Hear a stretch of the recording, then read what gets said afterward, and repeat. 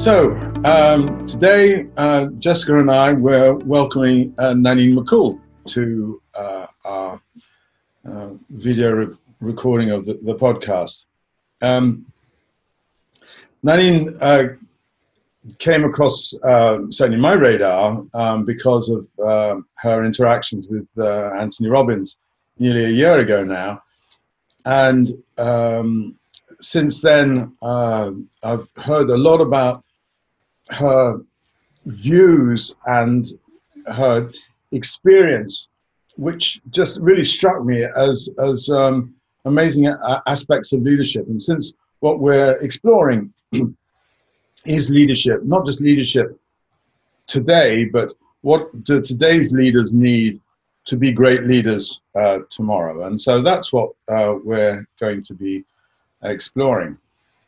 So Nanine, welcome. We're delighted to have you with us. Thank you. So I think that for those followers of Anthony Robbins, the experience was one that probably a lot of people are aware of. But I think it would be worth just exploring that whole experience. Sure. It's almost been a year now. It's so funny. It just kind of flown by. But so it was about a year ago this time that I just got this kind of crazy idea that I wanted to go to a Tony Robbins seminar. I knew who he was. I'd always had a positive opinion of him. But, I'd never bought one of his books. I'd just sort of seen clips from him on YouTube. So it wasn't like I was this, a huge follower. But I was impressed with him, and I thought it was in the business I am with my husband, we're transitioning. I thought, well, maybe I can go to the seminar and get some insight and grow up and some leadership abilities. And so I went to, the seminar was in California, San Jose. And it was the very first day. It's like a rock concert. I had no idea that it was going to be that, 10,000 people. Yeah, it was, I was surprised. And I had decided to go all out and buy the most expensive ticket and be on the floor, down on the ground level where he walks around. And it started, and from the start, he would say things that I found cringeworthy about the male-female dynamic. They struck me as very outdated. But, I just thought, like anyone, you go and you take the good and you leave the rest. And but there were a few things that really bothered me, and we moved on. And then somewhere in the middle of the day, he started talking about, and his name just escaped me. Will someone, wasn't it? No, he was the big casino magnate who had just been accused by lots of women of sexual harassment and sexual exploitation in the workplace. It was kind of in the news at the time. And he started talking about that. Steve Wynn, that's who it was. Steve Wynn, big magnate over here. And I really didn't know who Steve Wynn was. And so I was trying to figure out how he was piecing this together, and he segued into what a great guy Steve Wynn was, into talking about the Me Too movement. And it wasn't the first time he'd mentioned the movement. But for whatever reasons, this time I was sitting in my seat on the first floor, and he was way across this huge arena, and I just found myself on my feet yelling at him, saying, not yelling at him as in, angrily, but yelling across the arena to get his attention, like, you've got it wrong, you don't understand, you just don't understand. And then at some moment I came to myself and thought, oh my gosh, what am I doing? And tried to sit down, but by then, one of the people that follow him around with microphones had found me and handed me a microphone. And then we had the famous interaction that Butterscotch, who happened to just pull out her phone and record it, she caught it almost from the beginning. And it was a surreal experience. Still is. I was hoping that was optimistic from the start that this was going to be a learning experience, that he was going to challenge me and to, help me see things from a different perspective. But the interaction just turned out to be very disappointing, from my point of view of how enlightened Tony Robbins isn't about, the Me Too movement and what it's about in women's experience in the workplace. Well, I think we're really keen to know what's happened for you in the year that's gone past, but I guess I just wanted to throw in a quote that I came across when I was preparing for this interview, which was from the Dalai Lama, and it's, "When you talk, you are only repeating what you already know, but if you listen, you may learn something new." And it just really resonated with your experience there, because I just think sometimes when people get into these positions of authority and people look to them for that wisdom and insight, perhaps you stop thinking that you've got something to learn, and you gave him an opportunity to listen, and perhaps he didn't take it, and then he didn't allow himself to learn and grow and develop, which is probably the very thing that he promotes to people to do. I'd like to think that perhaps in a different setting, different day, he might have responded differently. I think for whatever reasons, I caught him at his worst. And everybody has a bad day. I am disappointed that in the aftermath, there hasn't been more from him. But maybe he's still involved in that learning process. I mean, it's not something you're going to take in overnight, particularly when people are asking you to step back and see yourself from an entirely different perspective, and probably one that's not as flattering as you would like it to be.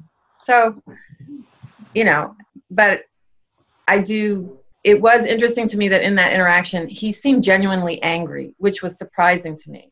And that's one of the things that really struck me was in watching that video of the interaction between the two of you. It seemed to me that it sort of metaphorically, he was acting out what is going on in a lot of organizations where leaders are challenged, and that the only sort of the knee-jerk reaction is one of power. How can I, because I'm uncomfortable, because I've been taken into a place that, you can speculate whether that he was triggered in some way, but he was uncomfortable.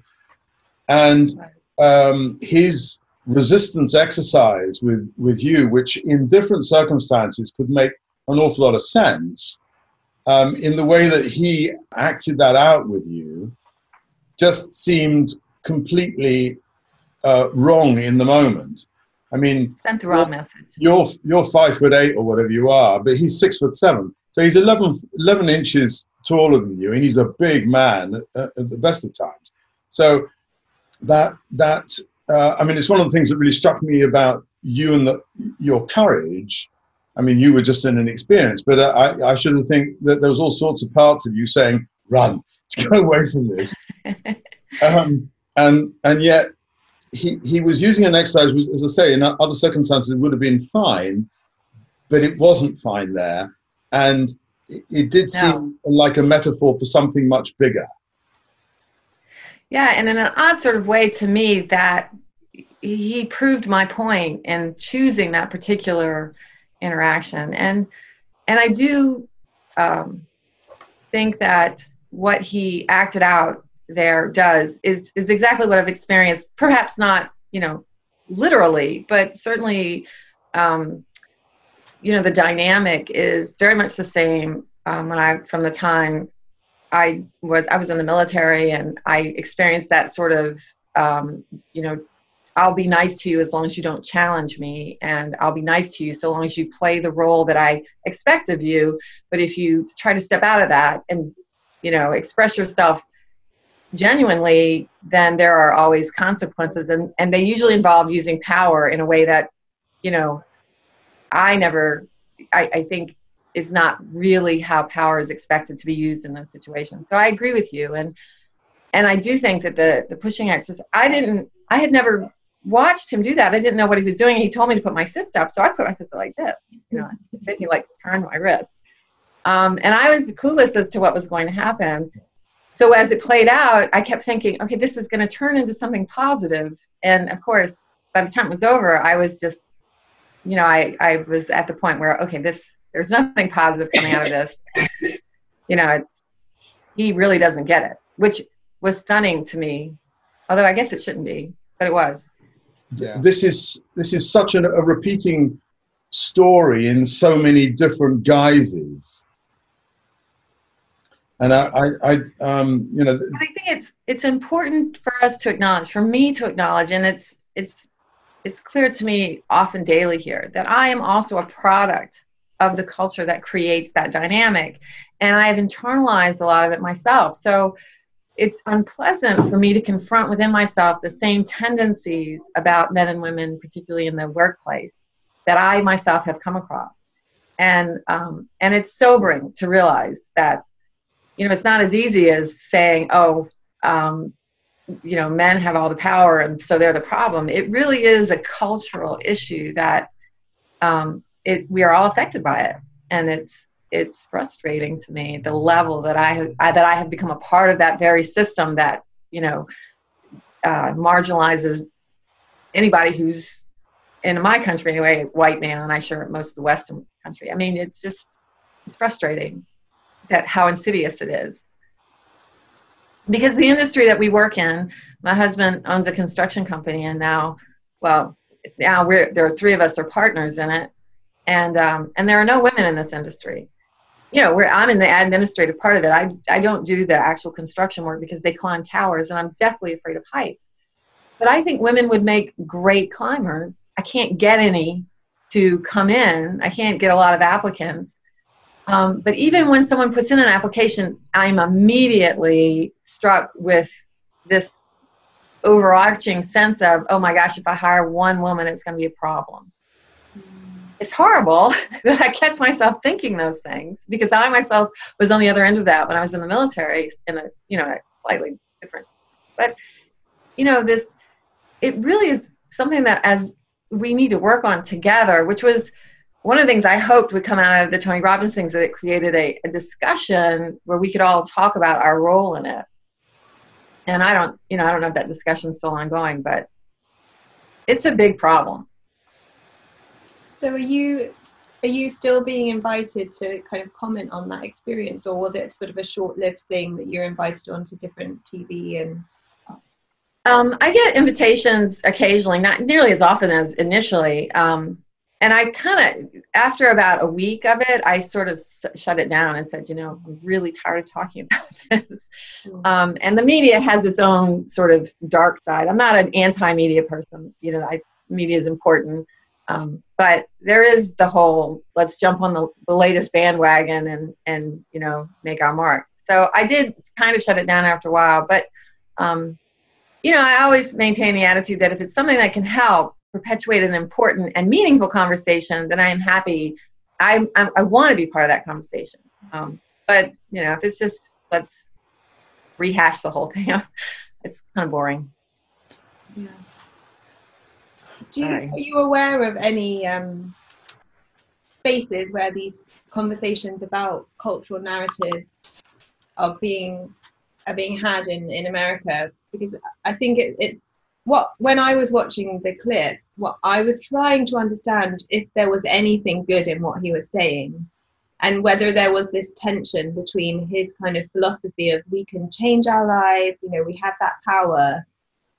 And I think what I felt like you were trying to say is that it's not about necessarily, we do have to change ourselves, but we have to change the cultural narrative as well. And that's perhaps much more complex, and that the Me Too movement is about changing the cultural narrative through women feeling empowered to change their own narratives or speak out or think about things differently.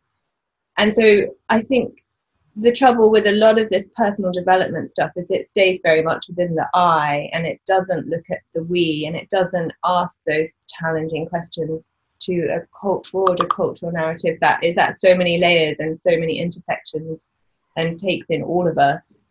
So have you kind of tried to find a space where you can have those conversations? I do, and obviously I don't go out, and I think initially I started and tried to get people together to talk about it, but you know, it's it's time consuming. I hate to say it. And the interesting, it was so, it's so divisive in many ways that it was hard to maintain a civil conversation, you know, and this was on Facebook, obviously, because trying to get a group together in my community is not likely to happen, because where I live in the South, very conservative, traditional values here.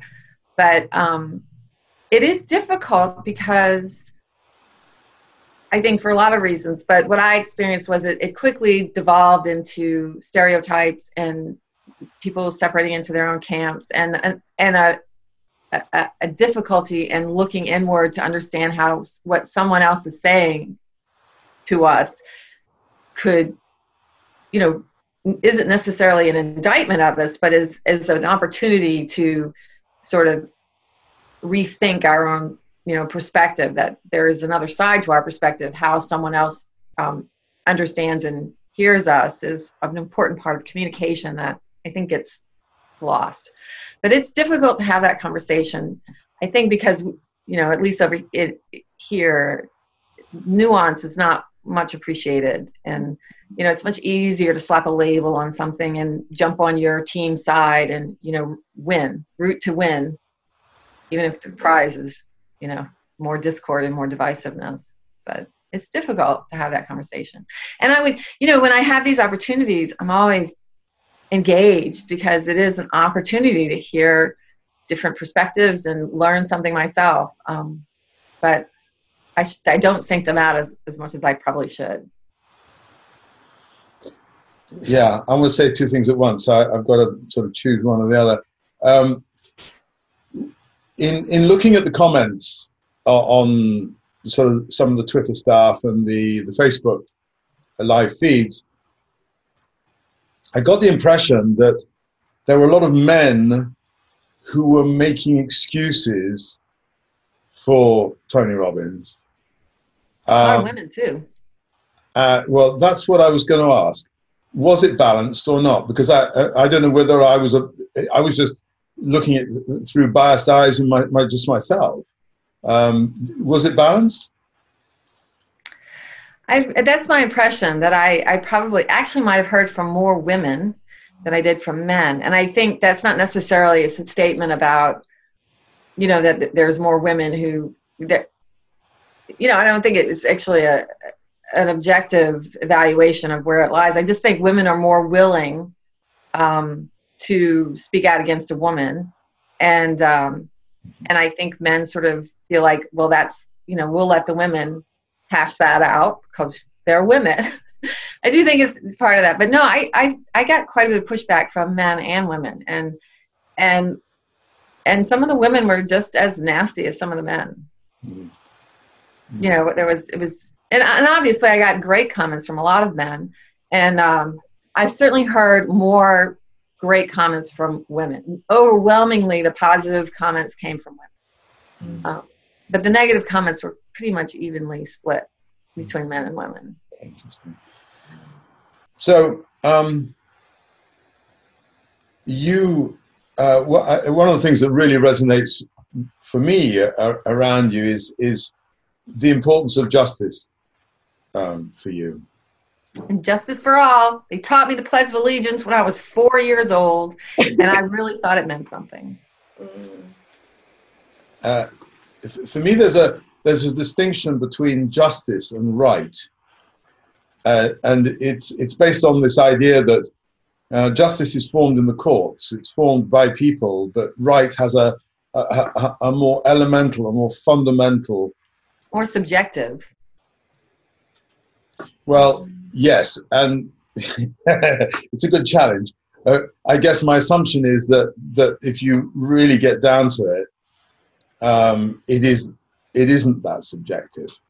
But I may just be a dreamer on that. Yeah.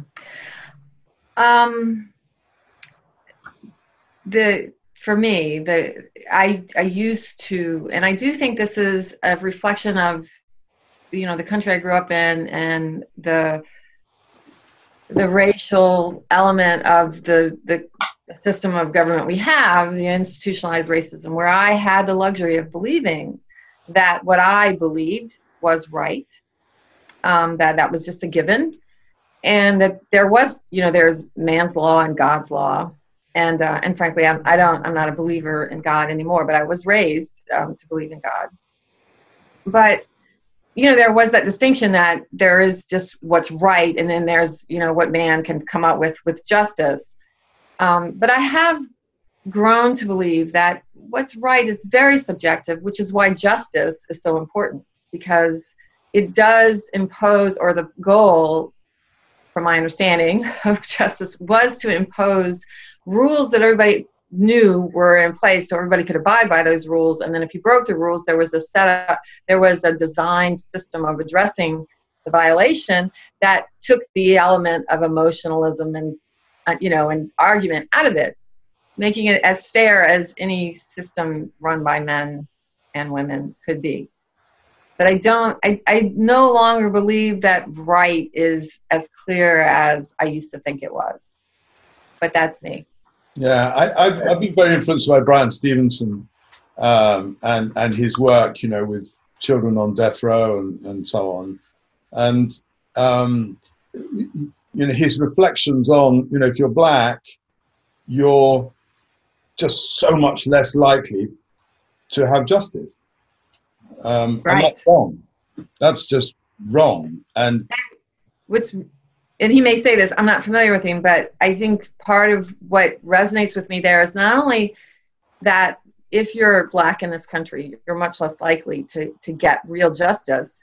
There are so many barriers, reasons for that they, at almost every step of the way, the whole game is rigged against you, so that the racism that's part of that is not overt. So people are quite comfortable saying, well, I'm not a racist. He got a fair deal. I treated him or her fairly. But because it's so entrenched in almost every level of our culture that it's almost invisible. And it's heartbreaking to me on a lot of levels. That something that is called justice is so unjust. It's offensive to me that you slap that label of justice on there and refuse to acknowledge all the different ways that it isn't. Let me just ask one more question, and then I'll let you go, because we're just following a thing on this. We were very lucky last week to see Robin DiAngelo, who was in London. She's the author of that book, White Fragility, and Why It's So Difficult to Talk to White People About Racism. And it was fascinating. Her book is fascinating for so many reasons. One, because when you actually do talk, and she gave so many examples of just talking about racism to whites, and the whole default is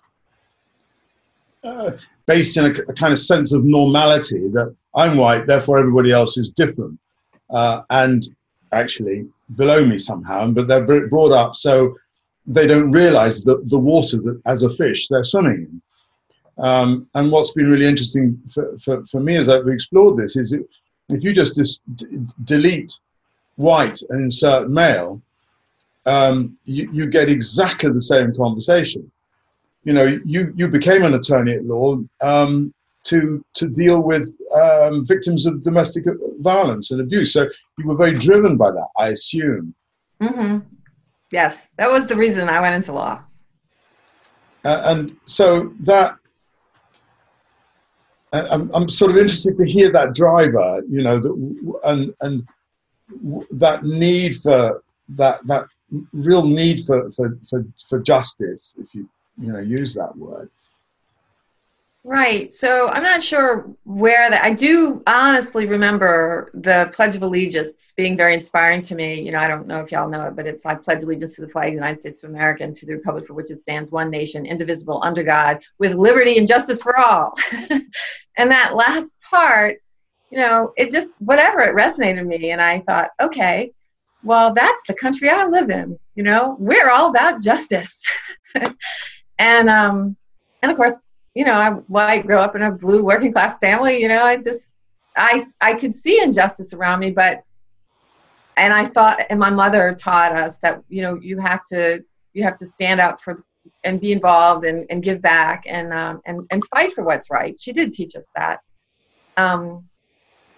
So, you know, I maybe that's where it came from, but it was always something I did, and got me in trouble often, even as a child. It got me in trouble with my own mother, who like apparently wanted me to stand up for justice everywhere else, but not ever call her on it, which of course, as a teenager, we all do that.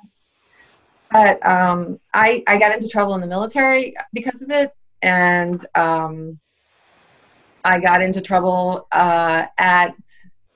in law school because of it. Not really trouble, but I brought probably more attention to myself than I would have cared for, because I was so willing to argue with certain professors about, you know, certain issues. And then when I got into law, I got into a lot of trouble over it. But it just, I've always felt like it's our patriotic duty to stand up for justice. And I also feel, as for people who, you know, talk about this word freedom, that it is our duty to challenge authority and and keep power in check. Because if you submit to power and never challenge it, never question it, well, it's naturally just going to continue to grow. So I just thought it was, you know, just part of my obligation as a citizen of this country, to keep this country strong. I had an obligation to stand up for justice and to do that. And going to law school was a way to learn the law and learn how to help a particularly vulnerable population, which, you know, even then I knew that they had a rough time in the justice system. I had no idea how really bad it was and continues to be. So, you know, I just felt like it was what I was supposed to do. And still do to some degree. Very inspiring. But challenging. Yeah, but I think also, like, it goes back to your point about the nuance. You know, how can you have these conversations in a country in the same way that in England we have our colonial history that very often doesn't get spoken about in an open, honest way? It's the same thing of these Western powers and facing what we've done to marginalized people throughout hundreds of years. And until that story is told in a different way and those people are given voice and we hear them and we confront the pain, I don't know if we'll ever really progress much further. Yeah, I do agree, and I confront this more and more, because, you know, that indoctrination which occurs to everyone, you know, into the culture that you're born into, and over here, very much that, you know, the Anglo-Saxon roots that we brought over here, this white, you know, Protestant, whatever. I'm not Protestant, but, you know, that identity made us right and justified in our history. You know, it was okay to slaughter all the indigenous people because, you know, we're white, and it was our right, and God has blessed us with this power and this authority, and everyone, it's, you know, that's the way I was raised. And it just, as I grew up and I matured and still am, right, this whole process of understanding what white privilege is and trying and starting to understand how, you know, that has affected my life and how I've had these advantages, and understanding my part in the system, it's unpleasant. Like, talking to white people about white privilege and racism is painful. It's painful to me. And I wish there was a little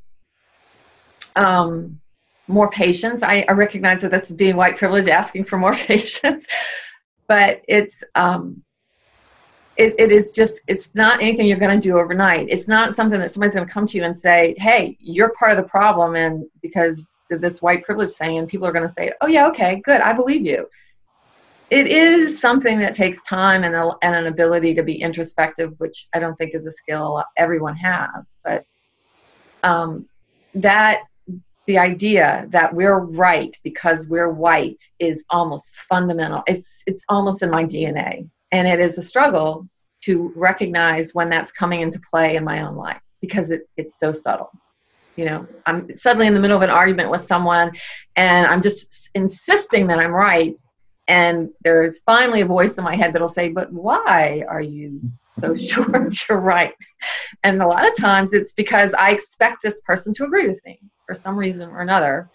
What their role, it might have something to do with the color of their skin. That's still just so hard for me to suss out, that at least I'm asking the question, I guess. At least I have that little bit of awareness that it's like, which is what brought me to the idea that right is not always so clear. What we think of as right can be very subjective.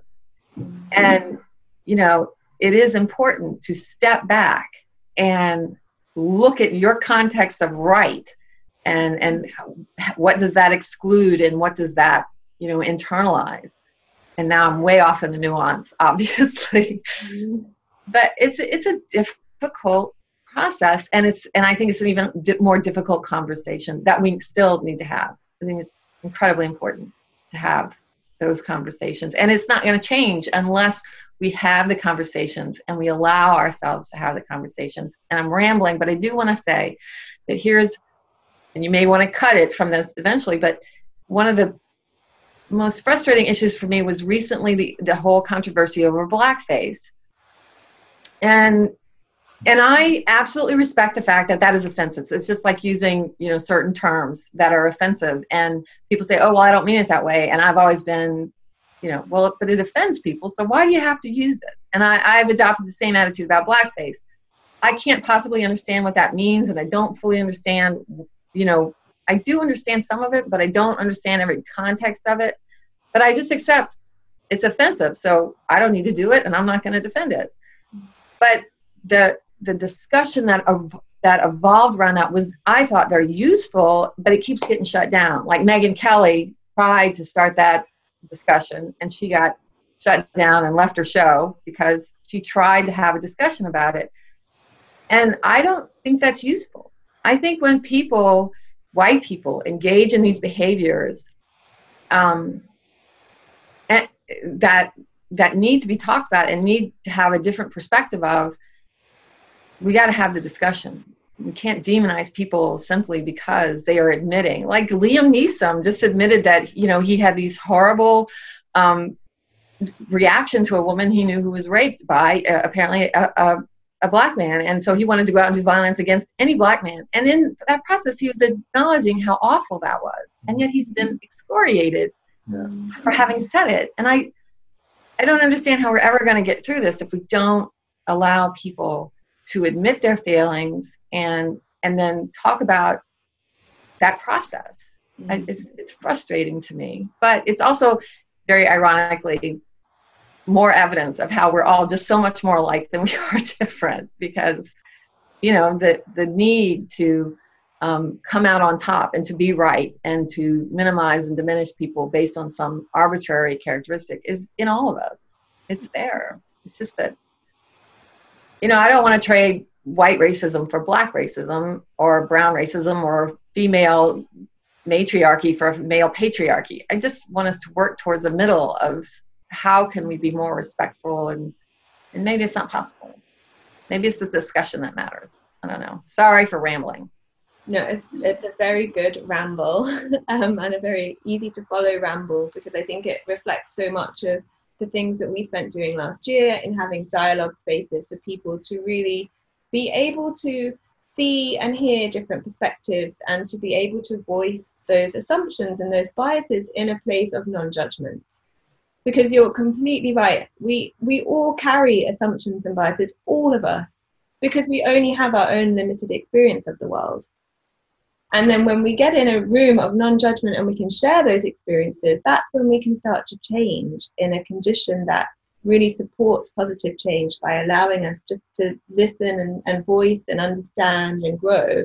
And we just don't have many of those spaces anywhere, I think, in the world right now. We're so about judgment and blame and criticism to reinforce power structures. And that was something else I wanted to maybe talk to you about, was about the language that we use and how that reinforces labels or power structures or different types of relationships. Because obviously around sexual assault and abuse, there's this, are you a survivor? Are you a victim? Or, Are you a target? That language, which can be very meaningless to someone who maybe hasn't experienced something, but when you are the person that's experienced something, that language becomes very powerful. And how do we navigate that, not knowing who we might trigger, or what language we should use or shouldn't use?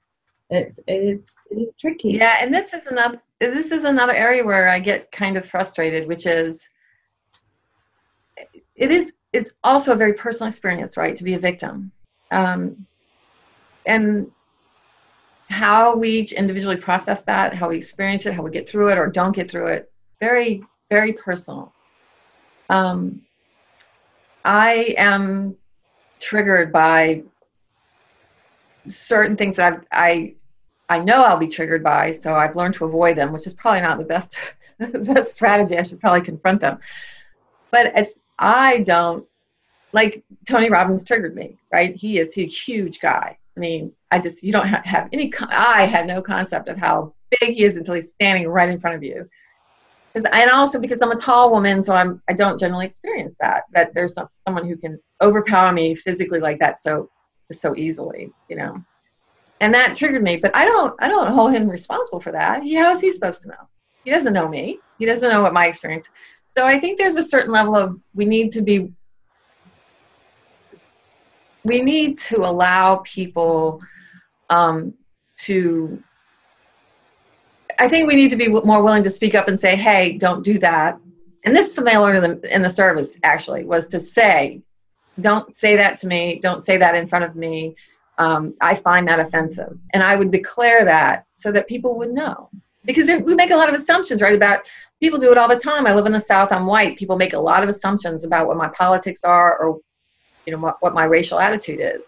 And very often, well, not very often anymore, but because it's so much less acceptable, but very often in my youth I would have to tell people, don't use that language around me, you know, don't say that to me, I don't agree with that, so they would know I'm not part of that club and I don't want to be part of your club. But you know, nowadays if you say something that someone else finds offensive, it's almost, I mean, we just don't allow people to have a discussion, and this idea of who's a victim, and I think we demonize the word victim, and it bothers me. It inherently, I carry all the shame around about every time somebody said, oh, she's a victim or he's a victim, I would feel this internal shame of, well, that's not me. I'm not going to be a victim, you know, because of the way they're talking about it. And I don't want to do that. So I'm absolutely happy to say, yes, I am a victim of sexual abuse. I'm a victim of sexual harassment. I'm a victim of domestic violence in my own home growing up.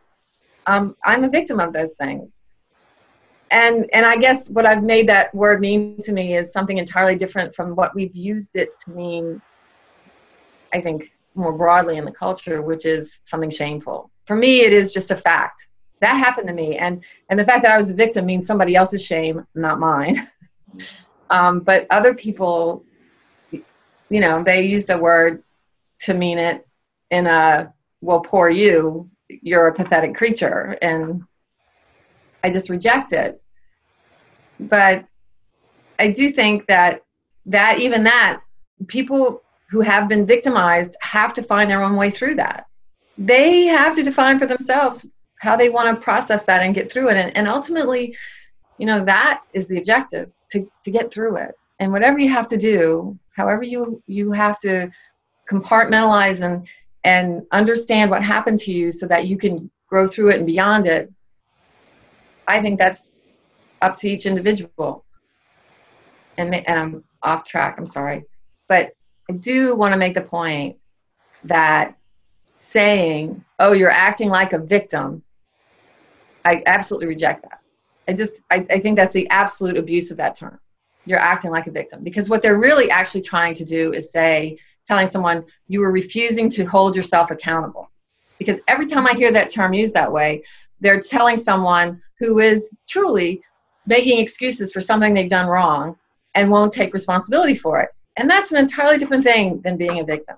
Because when you're a victim, you are absolutely not responsible for what happened to you.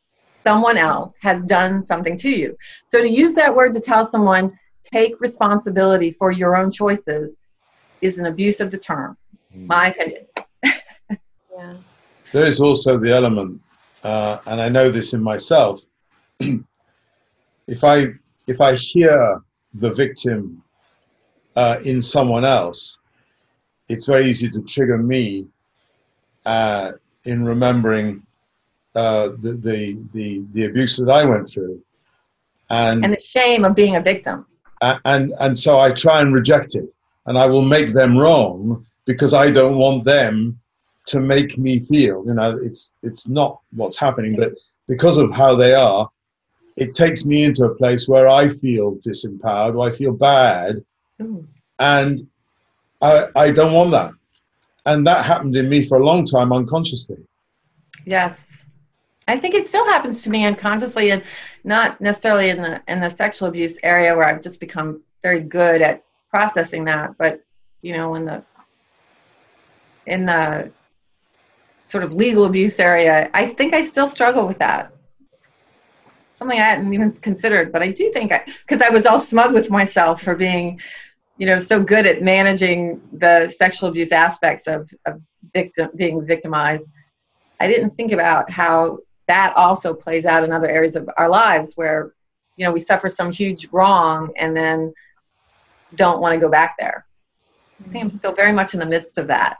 And it really comes back to the nuance, because we have certain cultural narratives that label the victim, that are very clear, and like you said, other experiences that are very personal that we don't often realize the effects that they have on us, and what we can carry around, and therefore then what we start to get triggered by or project onto others, and that again comes back to why we need to just sit and listen to each other and be in dialogue, so that we can start to notice our own thought patterns and inquire into why am I feeling that, why am I thinking that, where is that coming from. And I think that's a real theme that's woven through our conversations today, is just stopping and becoming aware, and then being able to question, and then being able to share that in a way that you don't feel the judgment or shame of others, so that we can all grow. Yeah, and that's I'm sitting here thinking of how that process, like you said, sometimes we're not aware of it, and the first thing that came to my mind was how good I am at compartmentalizing, and that I think is sort of one side of the story that I tell myself, which is I'm really good at compartmentalizing, and if you're going to mess with my compartmentalization, I'm going to shut you down. If you're going to try to go in there and open up one of those boxes I've put away, I'm going to shut you down. And I recognize that differently in helping and talking to people about child sexual abuse, but actually I realized in processing being disbarred that I had used that in many ways to work on my own issues, to sort of make, how you can't fix what happened to you in the past, but you can try and make it right in the present. Mm-hmm. So I think there was a part of that where I was avoiding my own pain and my own trauma by trying to help others with theirs. So there was that element as well. And then I am really good at compartmentalization. It's a little bit distressing sometimes how good I am at it, but I do recognize in myself that resistance when someone is trying to, or even not trying, they're just trying to talk to me about something, and for whatever reasons it's knocking on one of those closed doors, and that tendency to want to shoo them off. Like take charge of the conversation and redirect it in a way that's safe for me, but not necessarily what they want. Yeah, I still do that. And do you have, you obviously have an awareness of this, but do you have any practices that you do, like meditation or spending time in nature or yoga, anything that you do that you find helps you in this process, this lifelong journey of processing and developing and growing? Honestly, I write. I used to write a lot in my journal, and I've always found that very helpful. Just writing your thoughts out, and then for whatever reasons, it's like it forces you to have a conversation with yourself. And I've always found that really helpful. I do try to meditate, but I'm really terrible at it. It's just, it is, if I can get through 10 minutes of sitting still and not, being completely overwhelmed by the madness in my head, I've done well. And, but I write mostly. And I garden for sanity. Yeah. And I'm not good at gardening either. Like, I kill stuff right and left. But there's something about being out there and with, your hands in the dirt, and it's just soothing to me. Yeah. And but again, the process of I write, and if I can have regular conversations with smart people, that helps me as well. But right now, I don't allow enough time for that. My sister is really just scary smart, and we sometimes have these really good conversations, and that's good for me because she gets nuance really well, but I don't get to talk to her enough either. So that's me. I'm very verbal, if you hadn't noticed. But just going back to the gardening comment, I think again it's the reflection of these somewhat invisible cultural narratives. It's like, well, why do you have to be good at something that you really enjoy? Oh, that's an excellent point. I guess I always feel like when I say I garden, people are going to say, oh, well, yeah, I bet you have a beautiful garden. And I'm thinking, lots of dead stuff in there. But the process of it is meaningful to you. So. It is. So, yeah, I do it. And you're right. I don't have to be good at it. Good thing. Where do you see power going, and how can we be more enlightened in the way that we live in this place where it's just so easy to lash out? It is the irony to me that over here, and I'm sure that the rhetoric may be different, but the values are the same. This idea of egalitarianism and individuality and justice for all. Within that, it has become nothing but rhetoric, and what we really have been indoctrinated into in some way is an idea that power is the ultimate goal. And I understand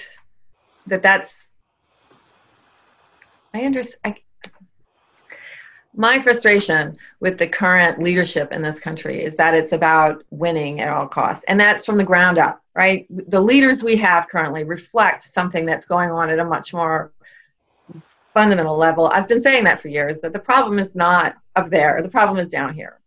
And we have become lazy and don't want to think for ourselves. We want to join a group that already has a set narrative that we can just adopt as our own, and then we want to go out and win every argument. And it's not about logic, and it's not about facts, or even nuance. It's about, this is the rhetoric, it's my rhetoric, and I'm not going to back off of it until I've beaten you into submission however I can. And that includes literally beating people into submission in some circles.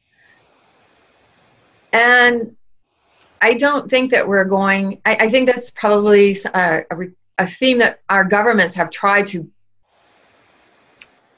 address through laws and constitutions, and that people continually lose sight of that lesson. That if we're left to our own instincts, our instincts are going to be to beat everybody into submission or join whichever leader we think can do it for us. But there is an unwillingness to think for ourselves. There is a need to be right. And I may be using that word differently than you use it, but to have your idea be unchallenged, not even to come out on top in the argument, but to actually absolutely brook no challenge. And I find that abhorrent, and nothing I am ever hopefully will ever just accept, is that I'm not allowed to say I disagree. And but that, I think that's where our leadership now is. No matter what we say about what good leaders are, I think internally people gravitate towards the biggest brute in the room, and that's where we are. And in our own very small organization, we're 20 total, 20 of us. It's still very challenging to be at the top of an organization like of just 20 and be the leader that I would like to be, and to behave in conformity with the ideals I say, I believe in, because I think is too much. It's too easy for us to not do the hard work of embracing the ideals of whatever ideals are, instead of just devolving in the moment to, well, I can hurt you in some way because I have more power than you, so I'm going to use my power to hurt you because I can, not because it's justice, but because I have that power and I can use it and no one can stop me. So I think we have to stop thinking of winning and want to be more engaged in understanding and compromise and collaboration. And I don't see any support for that over here in this country, particularly right now. Very demoralizing. Can we maybe end on a hopeful, where would you start, or what would you like to see happen? Or education. I would start in our schools. Yeah. I would start in our schools, and interestingly, teach a lot more history, because we don't teach, and a much more diverse history, not just the history of the winners, but the history of the losers. I would teach. We are failing our children by not teaching them properly, and that's where I would start. Yeah, we have a movement to decolonize education, or decolonize lots of different aspects of our that word, decolonize. Yeah, that's fascinating. Yeah, we don't. We were the ones that were colonized according to our history. We are the victims in that, because the Brits were the problem. Now we're the best of the best. That's the underlying message that you get in school. Obviously, once you get older, you understand there's more nuance there. But that's sort of the game that gets played over and over again. That somehow we're always the ones that overcame the terrible savages, or the evil British government, and the crown that was whatever. That's the constant message that you get, what we got when we were kids. And we need to change that narrative to what colonization is and what it does, and the price that we all pay for it. Absolutely. That's a powerful note to end on, I think. Yes. Nanine, thank you so much. Thank you. It's been amazing. Yes. Thank you for having me. I really enjoyed it, and I look forward to seeing more of what y'all are doing, because leadership is something that I struggle with. It's not anything that was naturally to me, and I would say for me personally, being a better leader requires patience. Okay. Yes. But you can speak truth to power, so you're a different type of leader. Maybe you just need to think about the type of leader you want to become, not replicating the models of leadership you currently have. Sometimes the hardest thing is speaking truth to your own power, right? Yeah. That's why people avoid it. Yeah, but we are all powerful in our own way that doesn't need to impose on anyone else's power. Well, I appreciate it. It was quite pleasant, and I look forward to seeing what y'all are doing more, and participating perhaps in more of what y'all do. Yeah, we'd love to come and do a dialogue. I would love to just learn from what y'all are doing, because I'm interested, and it's one of the things that is my challenge is to to grow into a better leader. So that's what intrigued me about the invitation, was like, oh, really? What are y'all doing? So I'm looking forward to seeing more of it. Thank you for having me. We'll keep you in touch, and good luck with wherever you go next. We'll follow with interest. Well, I'll follow y'all with interest now too. Thank you so much. Okay. Bye. Bye. Y'all take care.